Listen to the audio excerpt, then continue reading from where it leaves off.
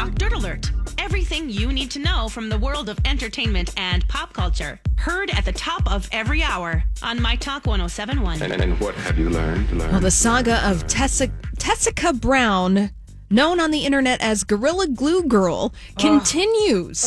So, you guys talked about the story yesterday of Tessica Brown, the woman who used Gorilla Glue on her hair and then subsequently went to the emergency room to try to get it out. Well, a GoFundMe has raised over $13,000 for Tessica in one day, and a plastic surgeon has offered to help her situation free of charge. And now Beyonce's hairstylist, Neil Farina, is getting involved and saying we all have our own options. Yes, she made a big mistake, but we're going to keep, let's help her out. If she needs a wig or she needs help taking care of her scalp, I am here for her. Well, that's nice. Yeah, my gosh, her head is shellacked. Yes.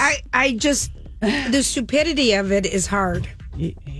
But she made a mistake. I guess there's a hair product, though, that maybe looks like it, and maybe she had all these things together. I don't know. Yeah. Well, we wish Tessica all the best and hope that, she just comes out the other side feeling good. All right.